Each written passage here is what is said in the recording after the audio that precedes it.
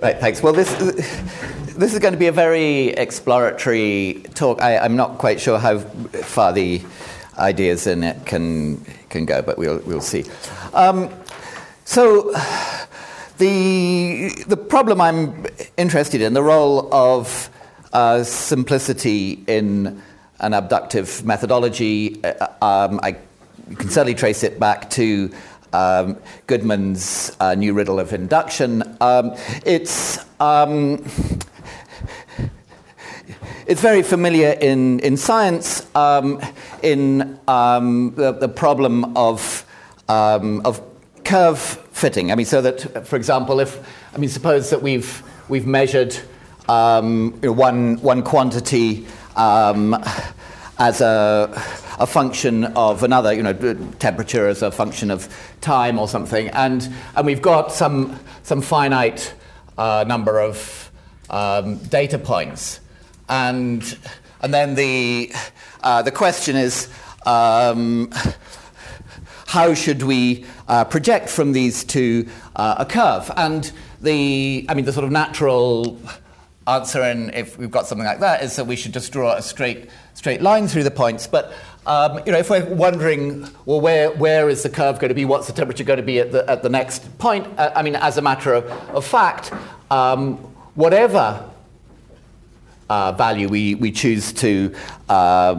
conjecture, we'll be able to write a formula, some sort of polynomial that will sort of go, all sorts of thing, but we'll go through that point. So there will be a point that predicts that, and so the question is, well, why should we go for the straight line rather than the fancy, as one might say, the complicated polynomial? A question that rises when you think about IQ tests, where people are given questions like, you complete the following, or what's the next member of the following series? And I remember once at school, we were given a series 3, 6, 9, 12, and the headmaster asked, so what's the next number? And the boy he asked said, well, I think after that it goes down again, so the next one is 9. and I remember the headmaster kind of feeling that he wasn't quite on solid enough grounds just to reject that answer. He had a sense that a fast one was being pulled, but he didn't quite know how, and so he just let it go. Okay, so we've got this kind of methodology, which we might very crudely think of as go for the simplest hypothesis that's consistent with your evidence.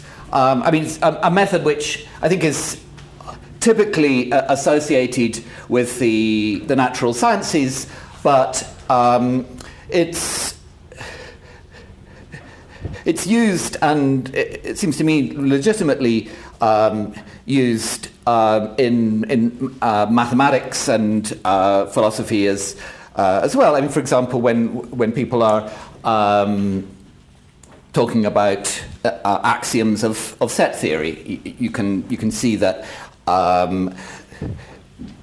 they're using something like this kind of methodology. The simplicity, or sometimes people talk about elegance, but that seems to be a very closely related property of proposed new axioms is a very, very strong point in their favour. And it's obvious that on the face of it, there's something very problematic about this methodology, because there's no clear reason offhand why we should expect the truth to be simple rather than complex, and sort of relatedly, there are worries that simplicity itself is a psychological, subjective matter because it depends on what sort of notation you put things in, whether you're speaking a green-blue language or a Grubline language, and so on. On the other hand, it seems to me that it would be very, very imprudent to conclude from those kind of doubts that we really shouldn't be using an abductive methodology. I mean, it seems that with this kind of role for simplicity or something like that, because that seems to be really essential to the success of at least of the more theoretical parts of the natural sciences. And in fact, you don't even have to get very theoretical for this kind to be seem to be needed. So it seems to me that it's reasonable to take it that this is a good methodology, and to take it as primarily a puzzle about why it's a good methodology. So I don't think we're particularly in the business of, as it were, trying to prove to somebody who's a skeptic that this is a good thing to do. But it's still very difficult to understand what's going on and why it's good. I mean, there are all sorts of pragmatic things that, of course, can be said. I mean, for example, that simple theories are easier to test than more complex ones, and so it makes sense to start with them, just as it makes sense to start looking for your keys under the street light and so on. But it doesn't seem that what we're dealing with is just that kind of pragmatic matter. It seems that in lots of cases we have some very high level of confidence in a theory that is based on some simplicity guided choice, and we want to understand why that confidence is good in some not purely instrumental way. My sense of the state of the current literature is that that progress is being made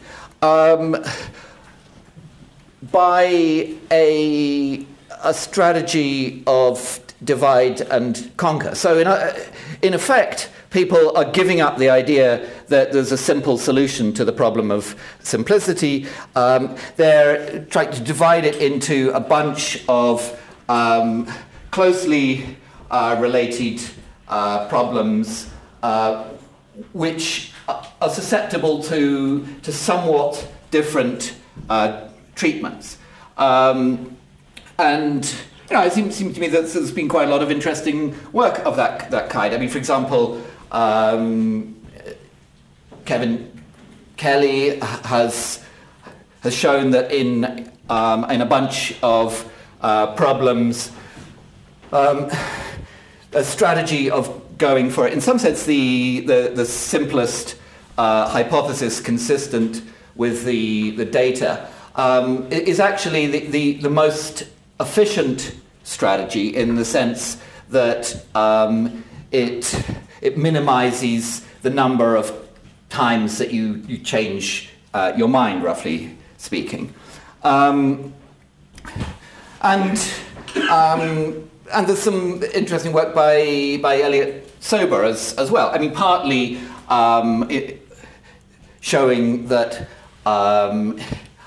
under reasonable assumptions, in certain fairly specific types of case, you can argue that what we would regard as a simpler solution, maybe for example one where you postulate a common cause rather than several separate causes, is just going to come out as the more probable in some kind of Bayesian setting.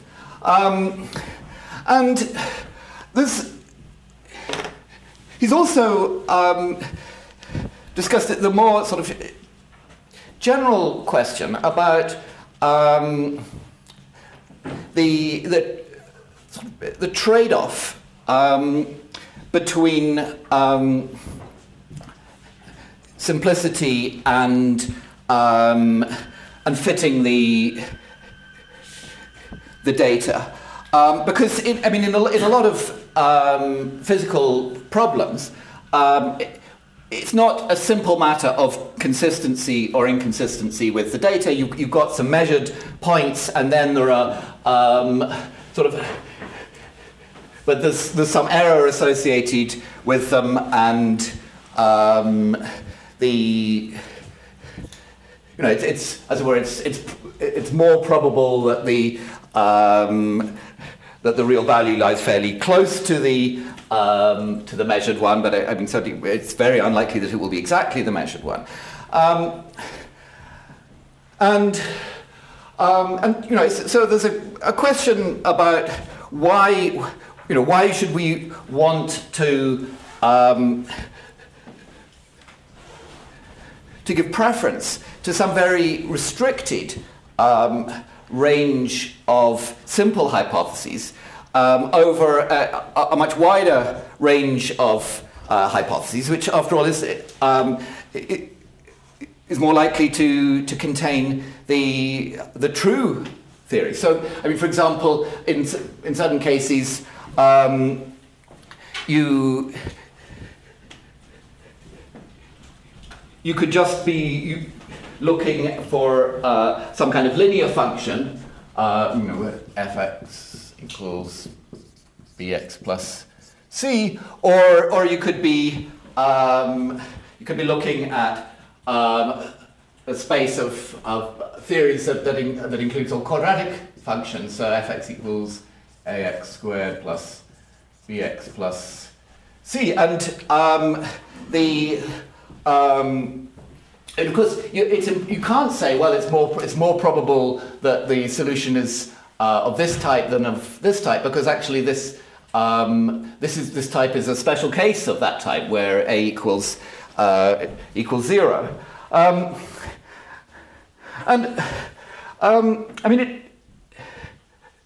It turns out that some kind of waiting for simplicity plays an important role in avoiding a phenomenon known as overfitting, which is a very commonly encountered problem in practice in science.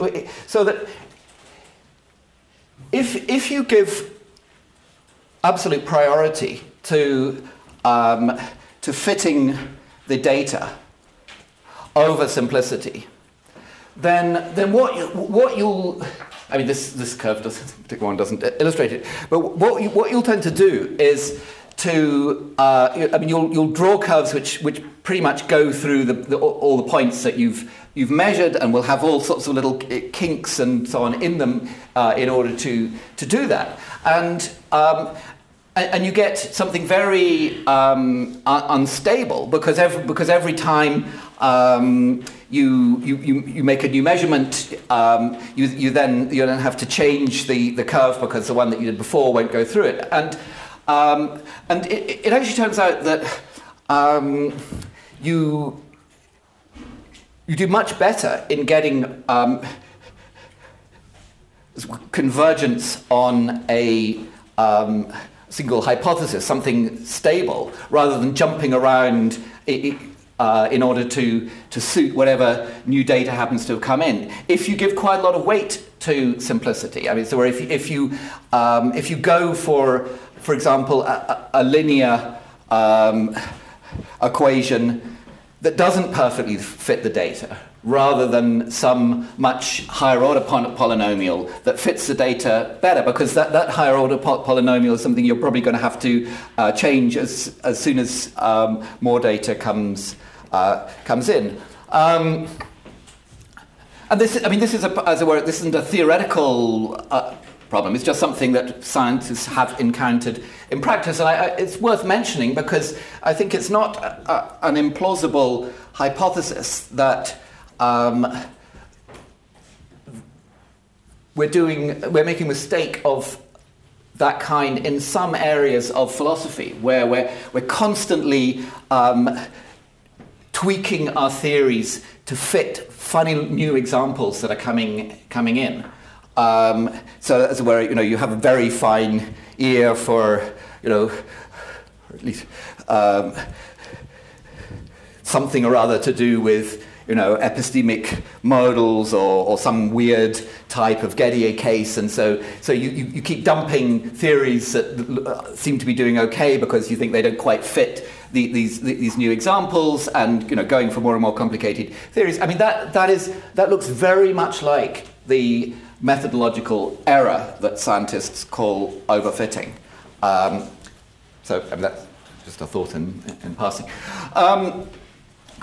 Okay, so it seems that there's a lot of interesting work being done in this area. It seems to me that in general,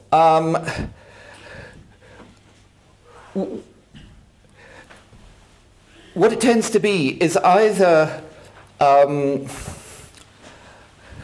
finding, as it were, strategic come instrumental advantages in a policy of pursuing simplicity, or else it's restricted to examples of some pretty specific kind. Maybe there are exceptions to that, but I think there's a tendency for it to fall into those two cases. And so there's a worry that it doesn't capture the generality of the phenomenon, because and in particular, when we're concerned with relying on a particular hypothesis, because it seems like the simplest one that fits our data.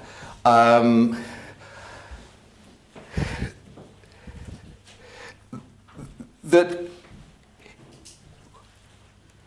there's a direct epistemological issue about whether our reliance is good or not, whether it's, if you like, justified or reasonable. That isn't to do with how we're going to react to further evidence. For example, suppose that you're concerned with the problem of deciphering some ancient script. I mean, it might be that you already possess all surviving tablets in that script. So you do not have to worry about how your hypothesis will do when some more tablets get dug up. You might even somehow or other know that all the rest have been destroyed. Still, it seems that there's an advantage to some kind of simple, elegant interpretation over one that has all sorts of weird GRU-like complexities in it, and we want to understand why that's the case. And at the same time, we'd like to do it at a reasonably general level. I mean, after all, I didn't tell you anything very much about that tablet interpretation example that would enable you to start building some sensible Bayesian model of what was going on. So that's what I'm going to try to make some headway on, using the idea of safety. So the sort of picture that the schematic picture that I'm going to work with is this. I'm going to assume that we have a domain of theories that we're considering. I'll suppose that these theories are mutually exclusive. So at most one of them is true. I'll assume that we don't have to worry about sort of big differences in a priori probability between them. At least, I mean, that there's no sort of issue that concerns that. And to keep things simple, I'm going to be interested in theories that are... Well, we might be dealing with putative laws of nature, so that, roughly speaking, they're going to have the same truth value in all non-logically possible worlds, or even if it's not quite that these are theories which are going to have the same truth value in all close worlds. They couldn't easily have had a different truth value from their actual one, so that. As it were, for safety purposes, we can treat their truth value as the same across all the worlds that we have to consider. I'm not going to assume that the domain of theories that we're choosing between contains a true theory.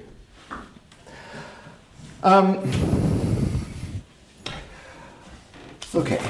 And I'm going to suppose that the method that we're using is that we choose the simplest theory from the domain that is consistent with our evidence.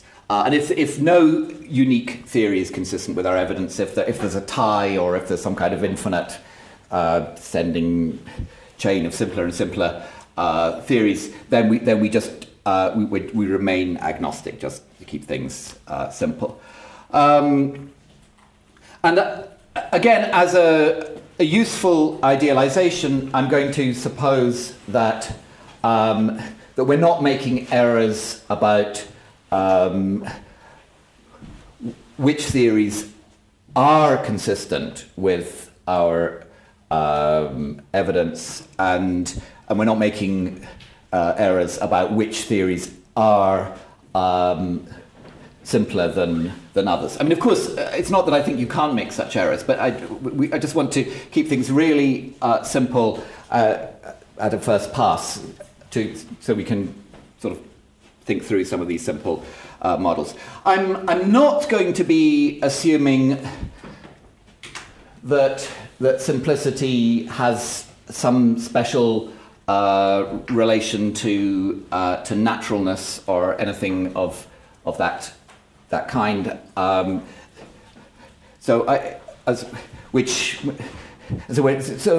It's consistent with what I'm saying, that simplicity is a relatively superficial characteristic that has to do with human psychology. But I'm assuming that the simplicity judgments, they're not things that where people are going to be constantly changing. Well, after all, I'm assuming that they're not making mistakes about that. But it's, as it were, so they're relatively stable judgments. But there's no assumption that that they have to go, as it were, metaphysically particularly deep. Okay, so a kind of skeptical thought about this situation would be, well, there's really no reason to expect the simplest theory to be the true one, if there is a true one. So really, the method that we're using is no better than the method of just picking a theory at random and believing that one. Now, enter safety. And just a word about the way I'm going to apply the notion of safety here. I'm going to assume that we have a safety conception of knowledge, not just as a necessary condition for knowledge, but just, again, we can regard this as an idealization, if you like, but that knowledge just is a matter of safety from error. I'm going to assume that it's a relatively local matter in that the mere fact that there are cases where you apply this kind of method and end up believing a false theory, as of course there are, is not enough to render any belief that you may form in the particular case we're concerned with unsafe. So that as whether those cases aren't close enough. But I'm also going to assume that safety is not so local that you're not allowed to vary the proposition concerned, so that a false belief, if you believe P, but you could very, very easily have believed Q instead by a relevantly similar method, that will be enough to make your belief in P unsafe, even if P is true, if Q is false. Okay, so so if you think about what the skeptic is saying, I mean, the skeptic presumably is claiming that even if you happen to pick the true theory, your belief in it won't constitute knowledge. But where the skeptic's complaint, that as I sketched it before, goes wrong, is that from a safety point of view, the method that you're using is not just as we're no better than the method of picking a theory from the domain at random and believing that one, because if but by as with sort of normal standards of safety in this kind of setting, if you pick suppose you pick the true theory at random from the domain, then you could very easily have picked one of the other theories, and so your belief in the true theory will be unsafe. But suppose that you're picking it at random from the theories that are consistent with the evidence. I mean, I may sometimes omit that, but that's always to be understood. So as well, it's a two-stage thing. First of all, you eliminate the ones that are inconsistent with the evidence. And for these purposes, we're also treating it consistency or inconsistent with the evidence just as a binary matter to keep things simple as well, unlike the curve fitting problem that I was talking about before. So if you're following the method of believing the simplest theory, that's consistent with your evidence, then you could not have easily believed a different theory from this domain, because by hypothesis, simplicity is, even if it's not metaphysically very deep, it's still a stable matter. So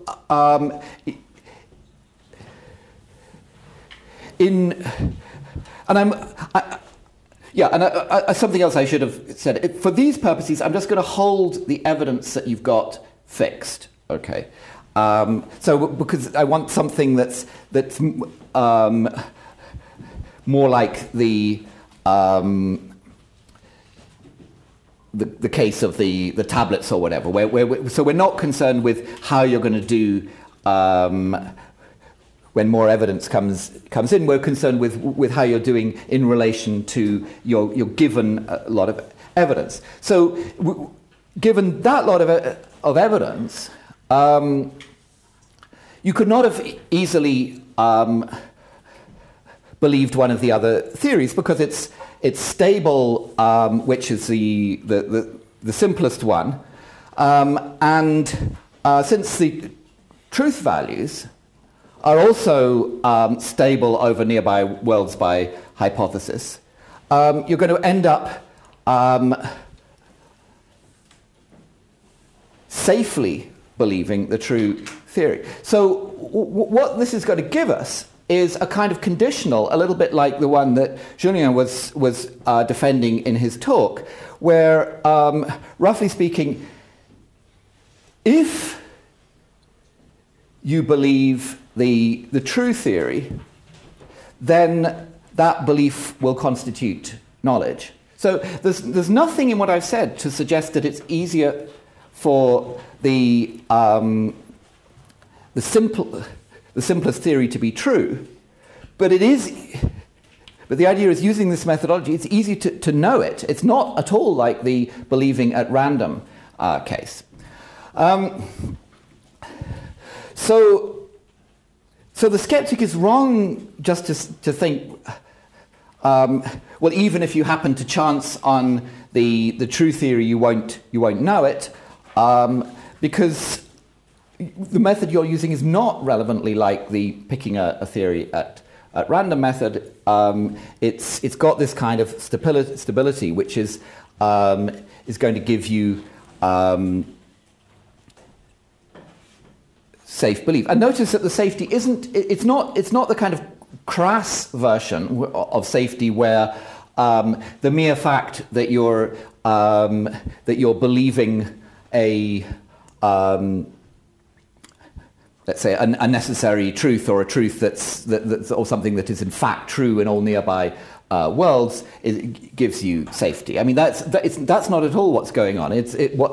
What's going on has to do with the stability of your belief. So under those kind of assumptions, it looks as though by believing the simplest theory consistent with your evidence, you enhance your chances of knowledge, but not by enhancing your chances of truth. At least there's nothing in the mechanism I've been talking about which suggests that. Now, I mean, one thing that you might have noticed about the method as I've described it so far is that the fact that it's simplicity that we're using has actually played almost no role. I mean, it needed to be something that was, as it were, roughly speaking, just a stable intrinsic feature of the theories that we could easily recognize. But for example, if you took the method of believing the most complex theory consistent with your data, that would have had exactly the same effect. So in a way, what we've got so far isn't very interesting. But it seems to me that we can kind of extend and loosen up the model a bit in ways which suggest that that we do not just have symmetry between simplicity and complexity here. So let's assume that we're not now just dealing with a fixed domain of theories. Let's suppose that that new theories can enter the domain, can come under consideration. I'm assuming that for our purposes we're keeping the data, the evidence itself fixed, but now not any longer the domain of theories. And I'm going to make an assumption. Again, this is an idealization, and I will actually loosen it up later. But let's make an assumption about the domain, which is this: that suppose that a theory, if a theory T star is simpler than a theory T, and at a given point we've got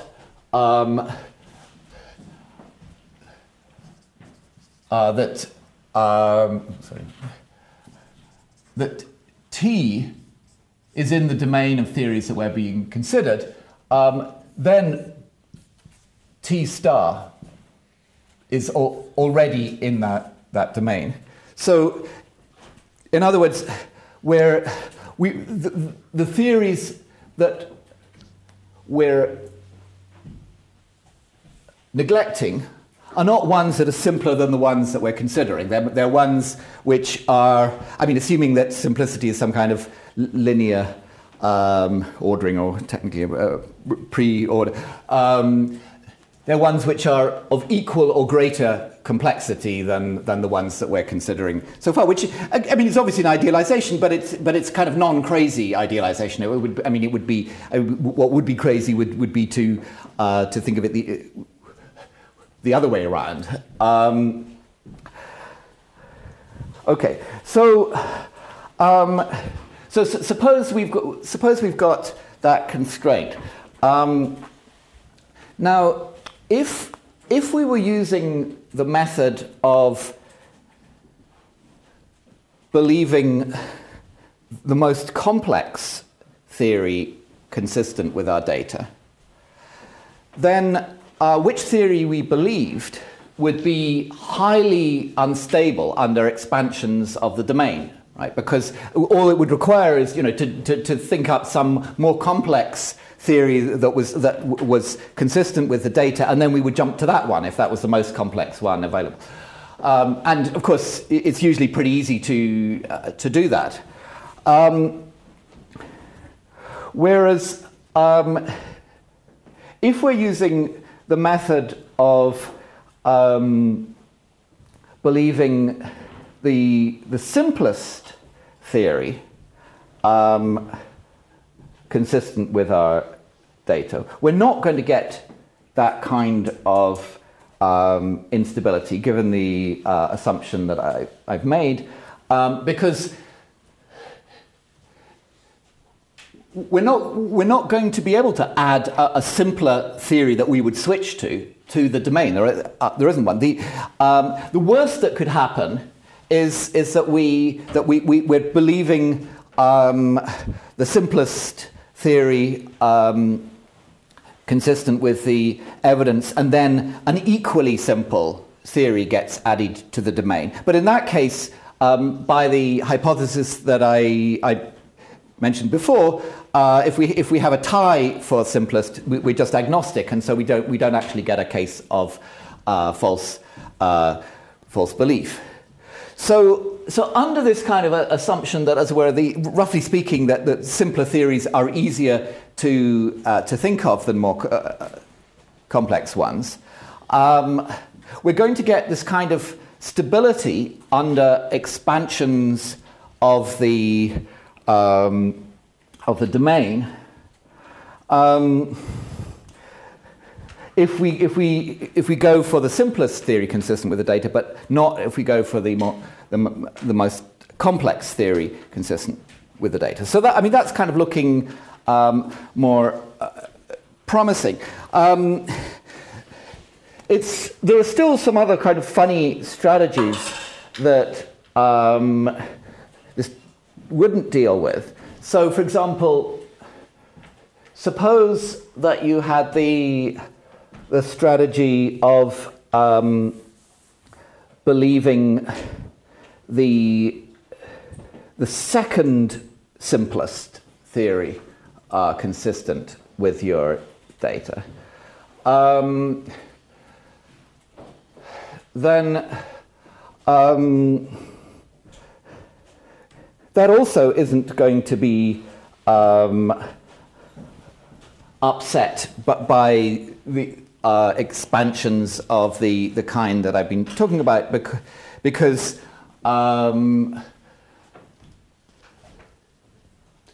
you're the kind of theories that would be simple enough to disrupt it by this assumption are going to be already in the domain of theories that you're considering. I think the same would go, if you had a strategy of believing the nth simplest theory consistent with your data, for some fixed n. But again, if we loosen things up, we can sort of see a problem with those other strategies, in which are anyway. They feel pretty unattractive, although that itself, of course, is probably to do with some simplicity judgment. But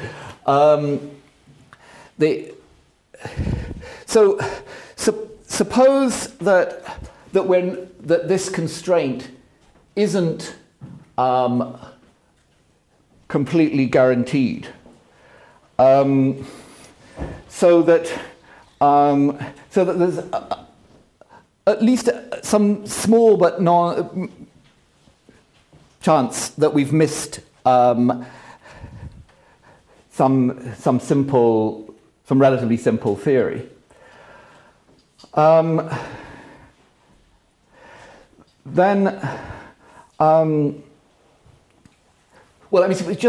if you just take the case of the comparison between believe the simplest and believe the second simplest, in order for the believe the simplest one to be destabilized, so that you end up believing a different theory once you expand the domain, you'd have to include some theory that was simpler than the simplest one.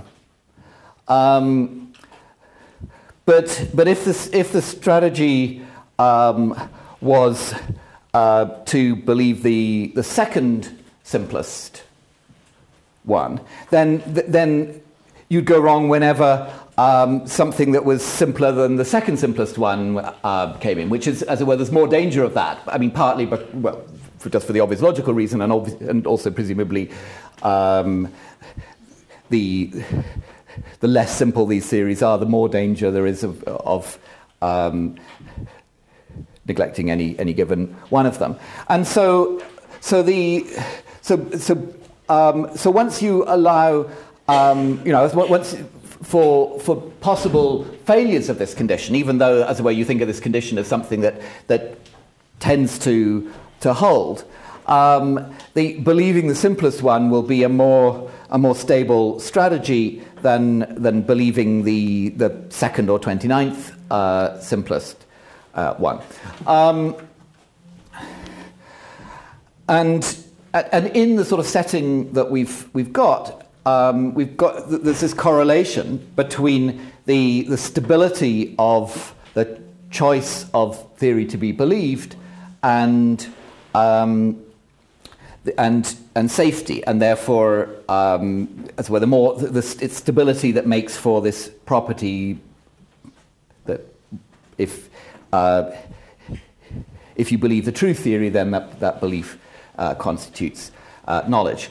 Now, I'm sure there's much more to be done along these lines. I've only a lot of what I'm saying I was only thinking about this morning, but it seems to me that this is some kind of non-trivial connection between simplicity and safety. And just to emphasize that the role that simplicity has been playing in all of this is a role that does not require it to be something metaphysically deep. I mean, it requires it to be psychologically available and fairly robust, which I think is. I mean, I think the fact that you can change notations and then reverse these judgments isn't really by itself any threat to that, because some of these notations are ones that, for at least for us, are strike us as more complex than the others. So that that all that's required is that we have these kind of stable simplicity preferences, and then under these kind of conditions, where we have, if not an absolute guarantee, but some tendency along the lines of this kind of constraint, then that's going to give us, at least in these idealized models, it's going to give us this feature that true belief turns out to be safe enough to constitute knowledge. Right, thanks.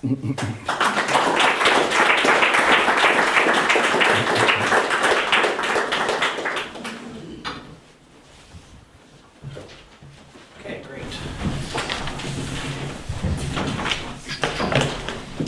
So, usual deal, hands for questions, fingers for follow-up, and I may be merciless to follow-ups, we'll see. So I just have a small question about how you're understanding the consistency requirement in the set of theories upon which we are deciding what to believe, especially given what you said about overfitting. Yes. So, I mean, you have these outliers, right? And presumably those outliers are going to be part of our evidence. And we might, so when we're deciding upon the set of theories that are going to be consistent with our evidence, does our evidence include those outliers? Or are we so the outliers are, you're thinking of these outlying data points. So yeah, there might be some theories that are inconsistent with those data points, or unless we start overfitting, which you seem to think was a problem. So, well, it's consensus amongst working scientists that I think that it's a problem. Of course, I mean, my view is that evidence has to be true, and so it's. I mean, so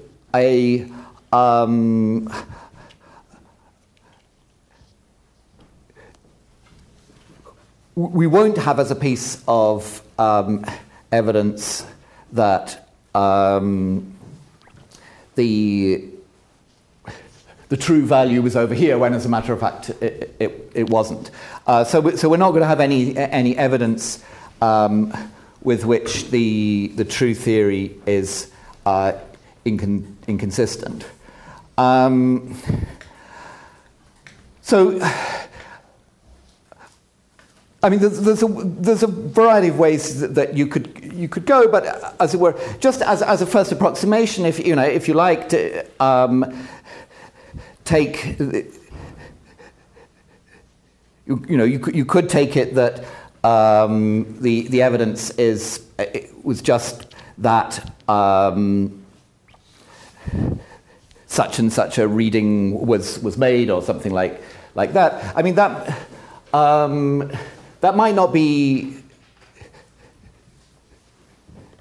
good enough. I mean, I think if you think about the kind of problem that I was, mentioning, the problem of the ancient tablets and so on. I mean, I don't think it would be a terrible oversimplification, to take some kind of canonical description of what marks are on the tablet as your evidence. I mean, of course, it certainly would be an oversimplification. And if we're going to go into finer detail, then we're going to run across issues about errors in the identification of our evidence and so on. But I think that those are really a different problem. And so I think from the point of view of at least a first pass on the problem of simplicity, I think it's legitimate to treat the evidence as something relatively unproblematic, because after all, when you do that, the problem of simplicity emerges in a very, very stark way. So I don't think there's any danger that by helping ourselves to idealizations of that kind, we're somehow going to lose sight of the original problem. I think we'll just be dealing with the original problem directly, while not attempting to deal with a bunch of other perfectly legitimate problems, but different ones. Yeah, so I was just also thinking about the why I favor the simplest hypothesis over the second simplest. And I take it, so your thought was when you drop the assumption on the board. Or when you think of it as one that, as it were, tends to apply, but doesn't. There's some probability, surefire. Yes. That like if you're choosing the second most simple, there's a higher probability of dropping that one than if you're choosing the simplest. Yes. I just wanted to supplement that with another consideration. I don't think it's really a safety-based one, but. Suppose you're choosing the second simplest, or any of the nth simplest for n not equals 1. Then you're going to get cases where if you come in with a, maybe this doesn't always hold. I was thinking suppose you have the assumption that any theories that get added are now the simplest, right? You only choose ones that are simpler than all the rest. Then you're going to have a weird thing where if you're choosing the second simplest, then when a new theory comes in, you actually switch to a theory that was already in your domain. Yeah. So you get a very odd violation of the principle, like the sort of analog of the principle of independence of irrelevant alternatives. And it seems like that's that's even weirder in the theoretical domain than the practical one. So, there's the Morgan Besser story about, wanting apple over blueberry, and then the waiter says, oh, there's cherry. So I say, oh, now I'm going blueberry. Yeah. At least there you can make that sound rational if it's like, well, the presence of cherry gave evidence about which chef was in the kitchen. Yeah. But I can't think of an analog in the theoretical case. So it does require the assumption that any new theories that come in are simpler than all the rest. Maybe you could loosen that in some ways, but I thought that might also be it would seem really bad if your rule has you violating a theoretical... It definitely seems bad. I mean, it doesn't seem... so plausible that they'll be the new theories will all be coming in at the simplest end. I mean, you could have a probability thing though, which is like, well, the probability of it coming in as the simplest is higher than the probability of it coming in as the second simplest. But I mean, tough to argue for the kind of rationale for this for being at least somewhat sympathetic to this constraint, either in a restricted or an unrestricted form, is that it's the simpler theories that are the easier ones to think of. So it's kind of would seem there'd be a clash between that and thinking that the new theories are more, that you consider are more likely to be at the simple end than at the complex end. And that doesn't seem to me. I mean, of course. I'm sure one can think of cases where people have not really considered the simplest theory. I mean, epistemicism might be an example of that, but it does seem to be as a crude first approximation, it's better to think of the simplicity going with the easiness of being thought of. I think it actually might hold, though, that if as n increases, the rule, like suppose, that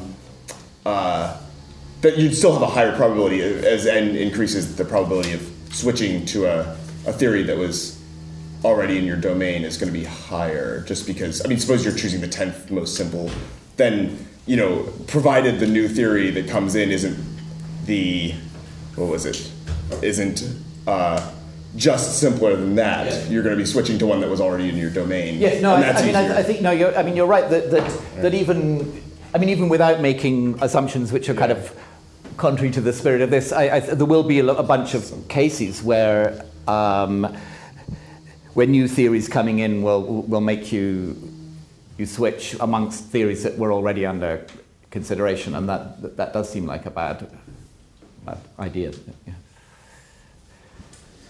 Yes. So you said that you thought that pragmatic considerations were not enough to explain the role of simplicity, and I was wondering, I'm not sure how much of a terminological issue this is, but I was wondering whether one could not say, well, but this is just a pragmatic explanation of the role of simplicity in a certain sense. So the sort of pragmatic explanation you had in mind was something like, well, simpler theories are easier to test, for example. But, in some cases at least, you might think that you only get to know the theory after you've tested it a certain amount of times. So that feature as well would make it more likely that if you choose the simplest theory, you get to know it sooner than later. Yeah. So, well, in general, I mean, this... So, I mean, the kind of strategies I had in mind by talking about pragmatic considerations were ones that were sort of future directed, that, as it were, that a certain policy, was going to give you rewards in general, and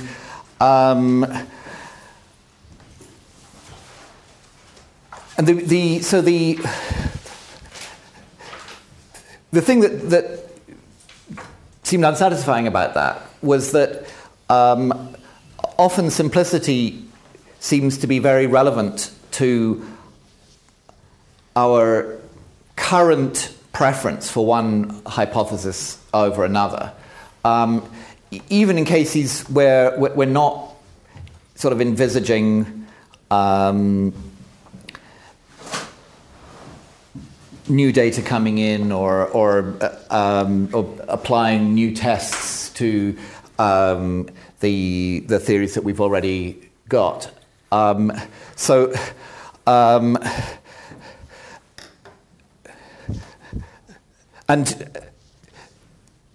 something like the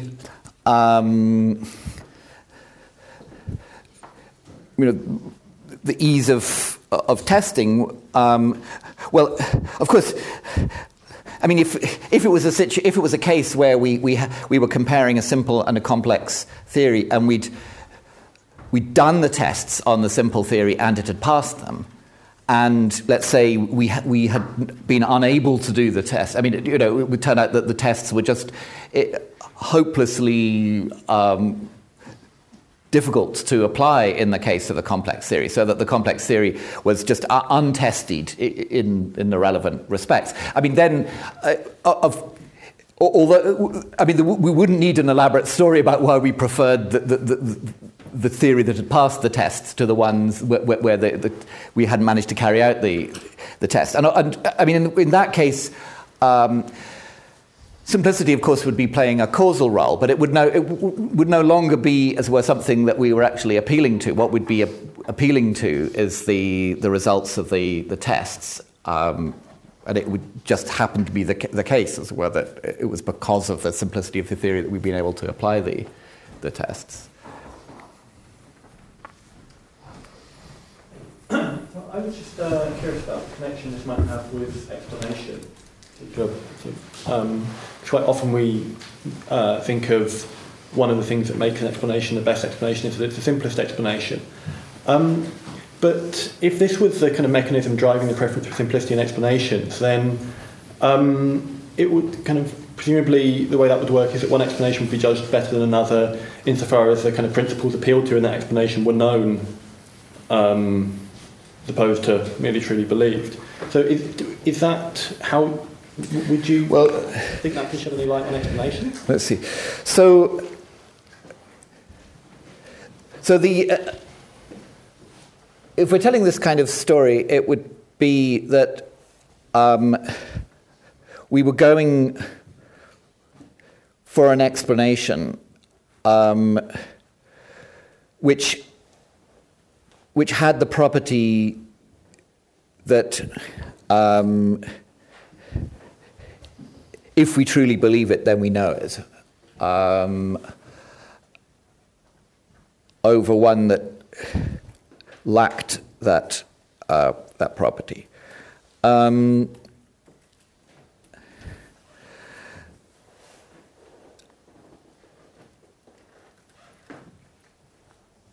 So we'd be going for an explanation that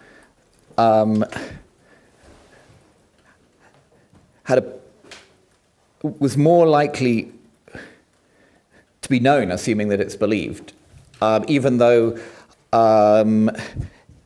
it may not be more likely to be true. That's certainly not, as it were, the story that one would have first thought of. But do you think there's some problem with it? Well, I mean, it seems plausible maybe that wouldn't feature makes it a better explanation, all other things being equal. But I wasn't sure it intuitively seems to make it more explanatory. So this is kind of a better explanation without being more explanatory. Maybe you just do want to kind of treat that as partially constitutive of what it is to be explanatory, and this is a discovery we made about explanatoriness.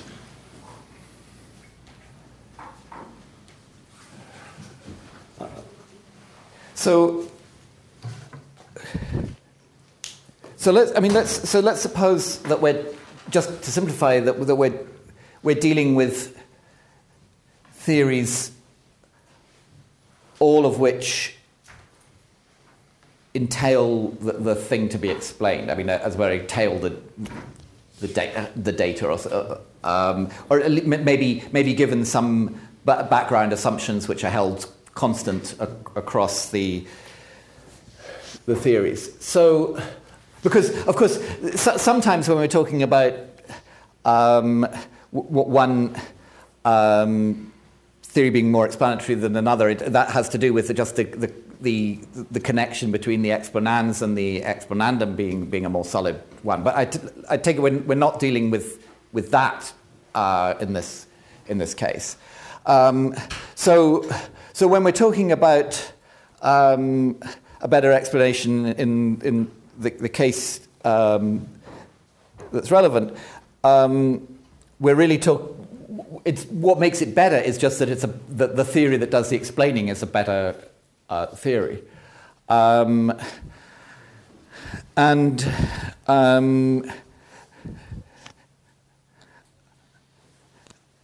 then the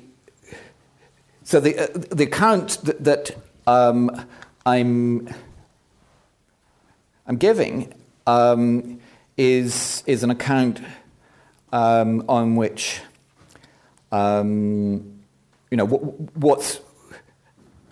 I mean, there are probably lots of other things going on along here as well, but just keeping it focusing on what I've been saying is one in which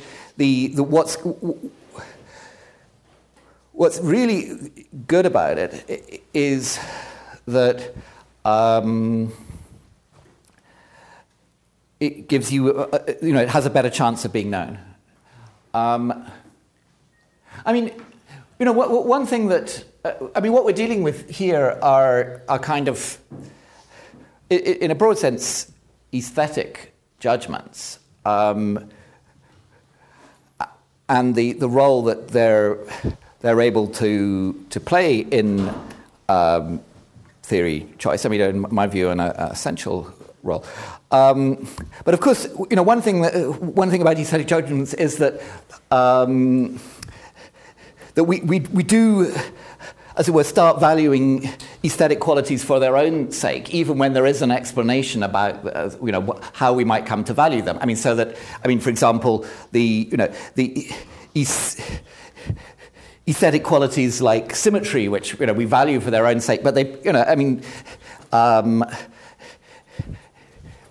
asymmetry is a good indication, of ill health in an animal, and considerations like that, which are certainly we're not, as it were, tending to, when we value symmetry, but nevertheless they probably are at the back of it, and it doesn't have to be that this is the story that scientists are telling themselves when they go for the simplest theory, for this, as it were, in some way to be the underlying reason for which this is a good practice. So, the method of favoring the simple can be applied sort of online, like where you actually get some data, yes, then form categorical judgments to the effect that this or that theory is true. But there's also kind of a prior or sort of way of applying it, where before you've gathered much of the relevant data,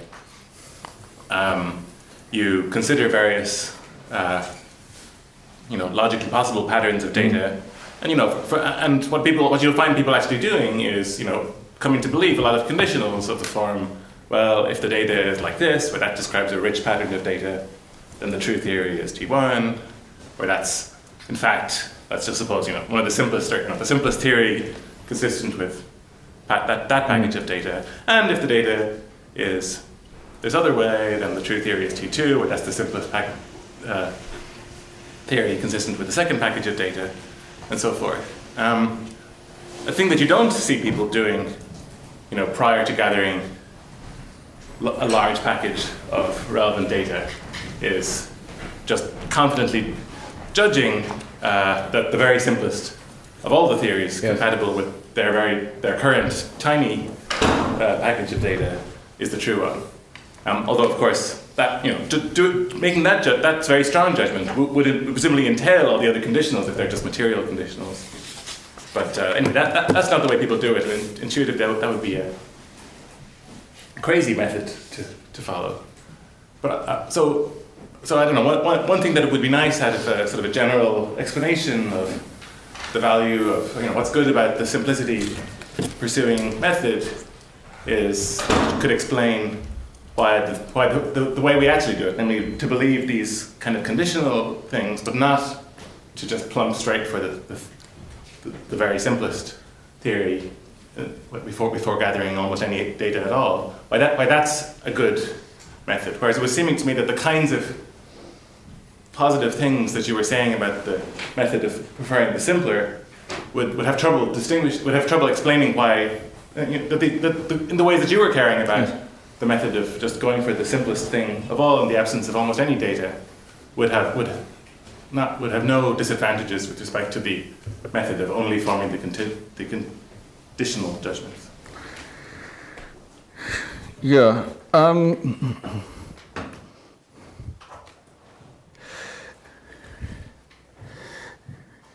So, one thing is, of course,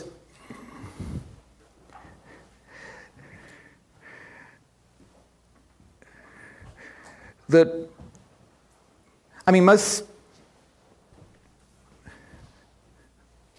methods in science, they only work, if you have a reasonable sense of when to apply them, and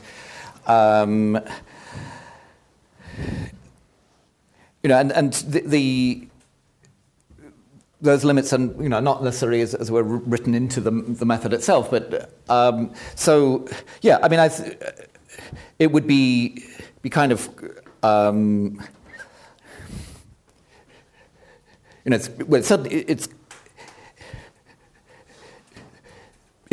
it's crazy to apply this sort of method when you've made no attempt to gather data and no attempt to think of any theories beyond the first that crossed your mind and so on. So that's one thing. So yeah, it is.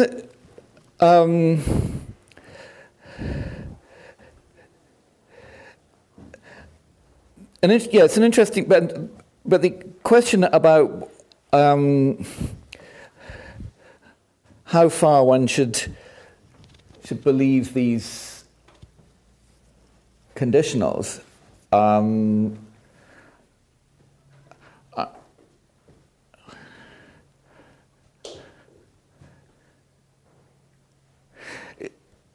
It's not totally obvious to me that people will accept those conditionals. I mean that if you just if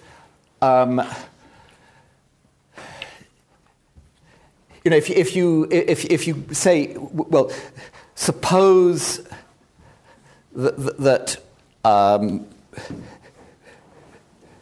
such and such, as well as a statement of the content of the evidence, then which of these theories is correct under that supposition? I'm not sure that people would. It's a very interesting question, but I'm not sure that people would want to do more than just say, well, if we get that evidence, then the theory to go for is this one. I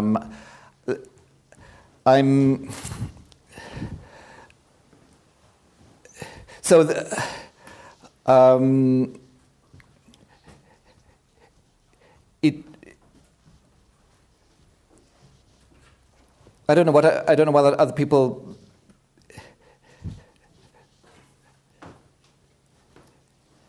think, but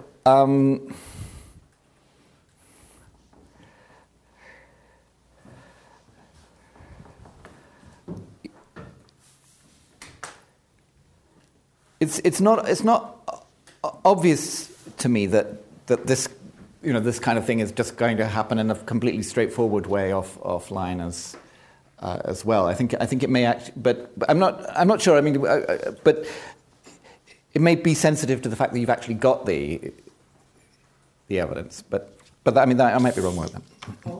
Yeah. So I think this is just a follow-up. In the talk, you assume that the theories in the domain had roughly the same prior probability. Or at least, either that, or at least that we did. Maybe that we weren't even attempting to assess their probability. I mean, it was, but at any rate, that we didn't have to worry about the fact that some of them had, a massively higher prior probability than others. Yeah. But I guess most people would have thought that simplicity plays a crucial role precisely in determining the prior probability of a theory. Yes. So this is. I mean, and I would have thought that this is not, something that you have to reject. It's just that you have, the same justification that you give for using the rule that you talked about. Yes. Would apply to assigning a higher prior probability to the simpler theories, and then. Of course, it could also happen that after the evidence comes in, although there is a simpler theory, it's not the one that, or at least it does not meet the relevant threshold for being accepted or something. Yeah. No. I mean, if I'd had time, it would have been good to have talked about that kind of strategy, because I mean, I agree. It is a very natural strategy for trying to explain what's going on here in Bayesian terms. I'm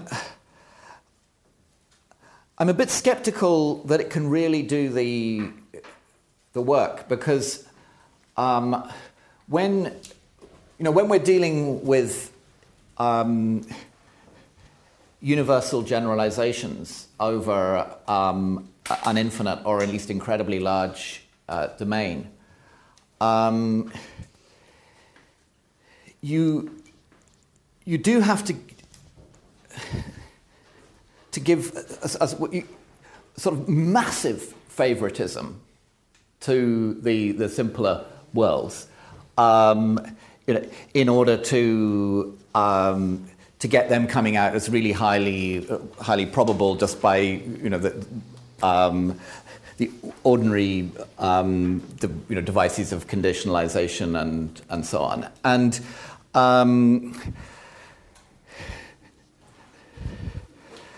it's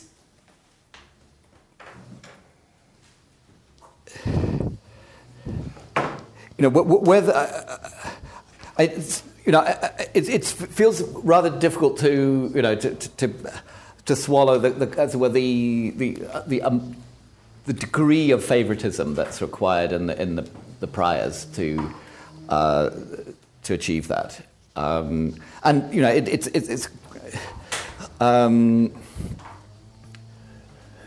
sort of, well, it's quite difficult, to prevent all these universal generalizations, coming out with prior probabilities 0, and then, if the evidence that you gather has a non-zero prior probability, that you're in trouble when you conditionalize. Running it lucky because we're working on Q. Also, I was wondering whether or how far considerations of strengths of theories could enter in or would play in. So, for instance, you might think, well, why not just believe the evidence and nothing more, which is guaranteed to be known on the assumptions, and then the idea is that there is something good, like we want to have a shot at having something more informative, but the stronger the theory, the less likely, so to speak, we are to bump on the true theory, which would then be known if the simplicity strategy works. So there seems to be a trade-off, and so is there this kind of trade-off that on the one hand we go for something stronger than the evidence, which gives us some chance of hitting on a false theory, but on the other hand we have simplicity that gives us a shot at knowledge. Do the two things get balanced? Yes, I mean the way I've been doing things, in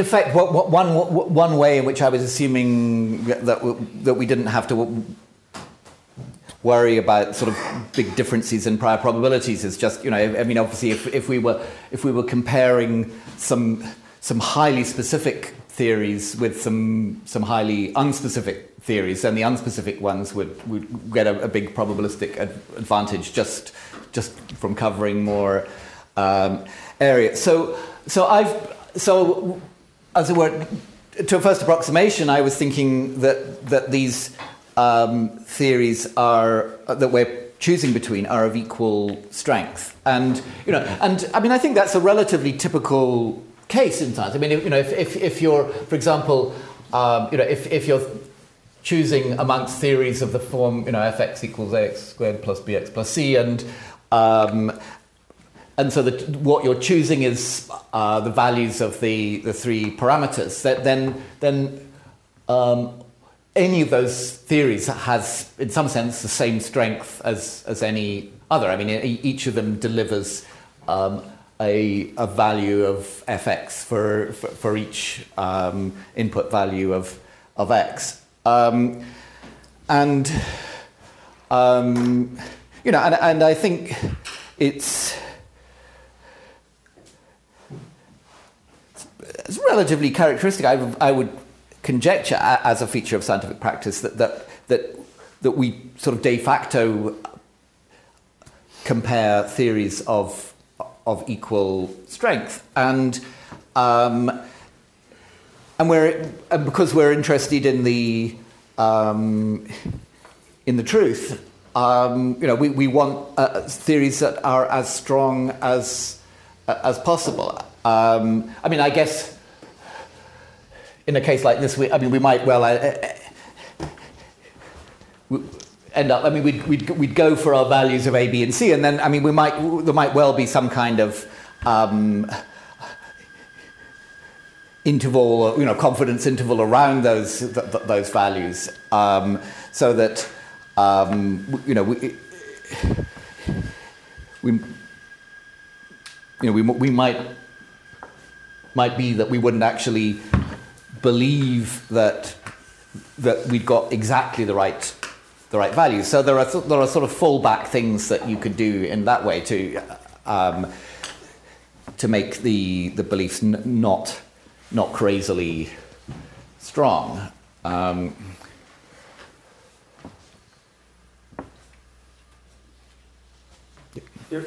If I can just... Yeah.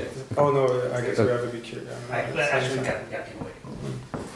So I worry that this might not tell us much about what's special about simplicity compared to other counterfactually stable ways that we might have of picking one of the theories out of the domain.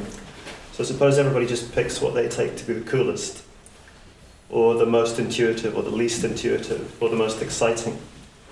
And assuming their dispositions to be excited by theories are going to be counterfactually stable, won't that get them the same epistemic stability as choosing the simplest?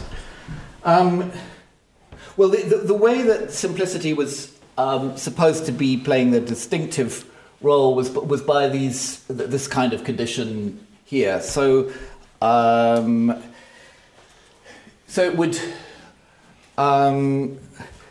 So it's going to make a big difference whether these other properties like coolness and excitingness and so on, whether there's some tendency to have, as it were, already thought of the theories that are cooler or more exciting than the ones that we've already thought of. And actually, if you take the case, both excitement and cool are matters of fashion, and so it tends to be that that new things, are the coolest and the most exciting ones, and so that would mean that, as it were, any expansion of the domain would tend to bring in new theories that were regarded as the coolest and the most exciting, just because they were new, and also matters of fashion are sort of notoriously unstable. So even if we don't think of it in a kind of diachronic way, if lime green is this year's cool color, I'm sure it isn't, then it could just as easily have been that indigo was, or something like that. And so those and what people get excited about is also very unstable. So those other properties don't look to have the kind of stability. I mean, in part because the ones that you're describing, they seem considerably more subject to influence from all sorts of incidental background factors than simplicity. So, I mean, it might be that there are other things than simplicity about which one could say the kind of thing that I've been saying about simplicity. But it would be interesting, it would be interesting to see what they are and whether they also play a role in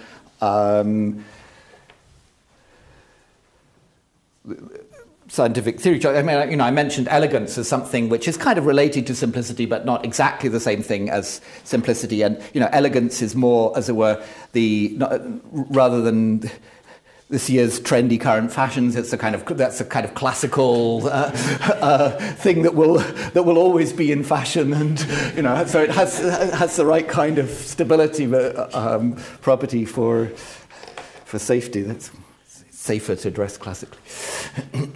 Since we started late, I'm going to let us go a little bit over. So John and then Declan. So I was just thinking about another little trade-off that doesn't turn on informational strength. Sometimes if you believe a false theory, you can nevertheless get knowledge consolation prizes because some of the fragments of a theory might be known even though the theory itself is false. Yes.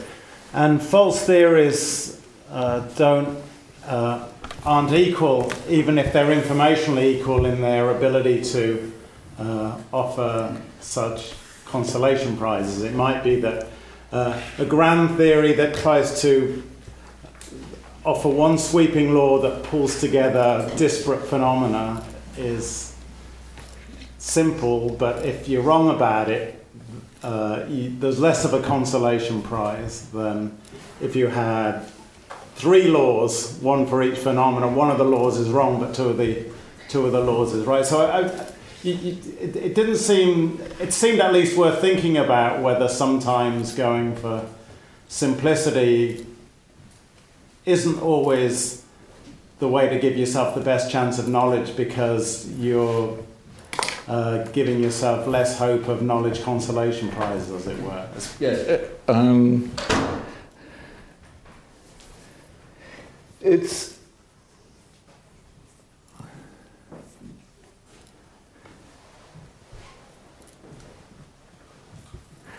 I mean, there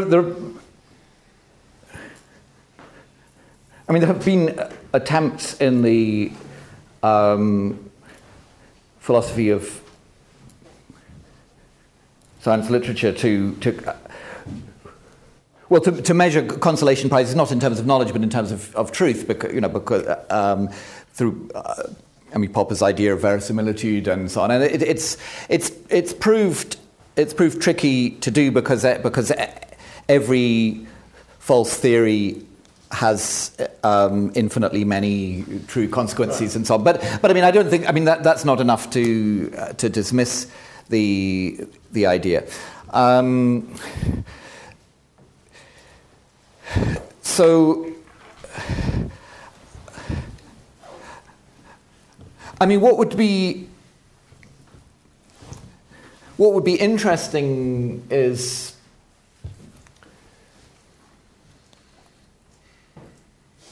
to see what if you were interested in those kind of consolation prizes, what would be good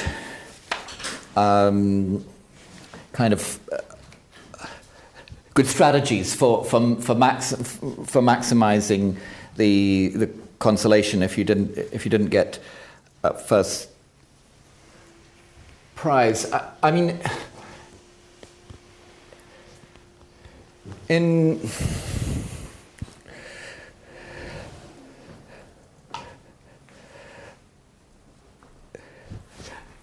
mean, quite a lot of that goes on with the sort of examples, or some of the examples that I was considering, because you have an equation of this kind, and then the kind of fallbacks that you're typically considering are ones where fx is this plus or minus something, and so so it doesn't look as though in those cases the desire to have some sort of fallback is pulling you in a different direction from simplicity, but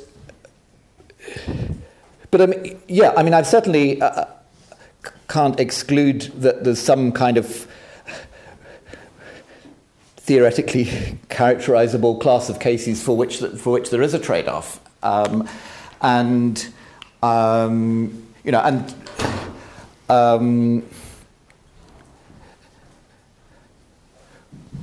so there might be cases in which it's, well, I mean,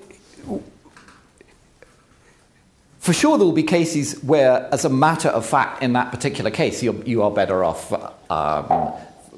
going for something else. It'd be interesting to know whether there are sufficient whether there's some kind of sensible methodology which gives weight to looking for those kind of fallbacks. Okay, Declan, I'm afraid your question is going to have to go to the bar.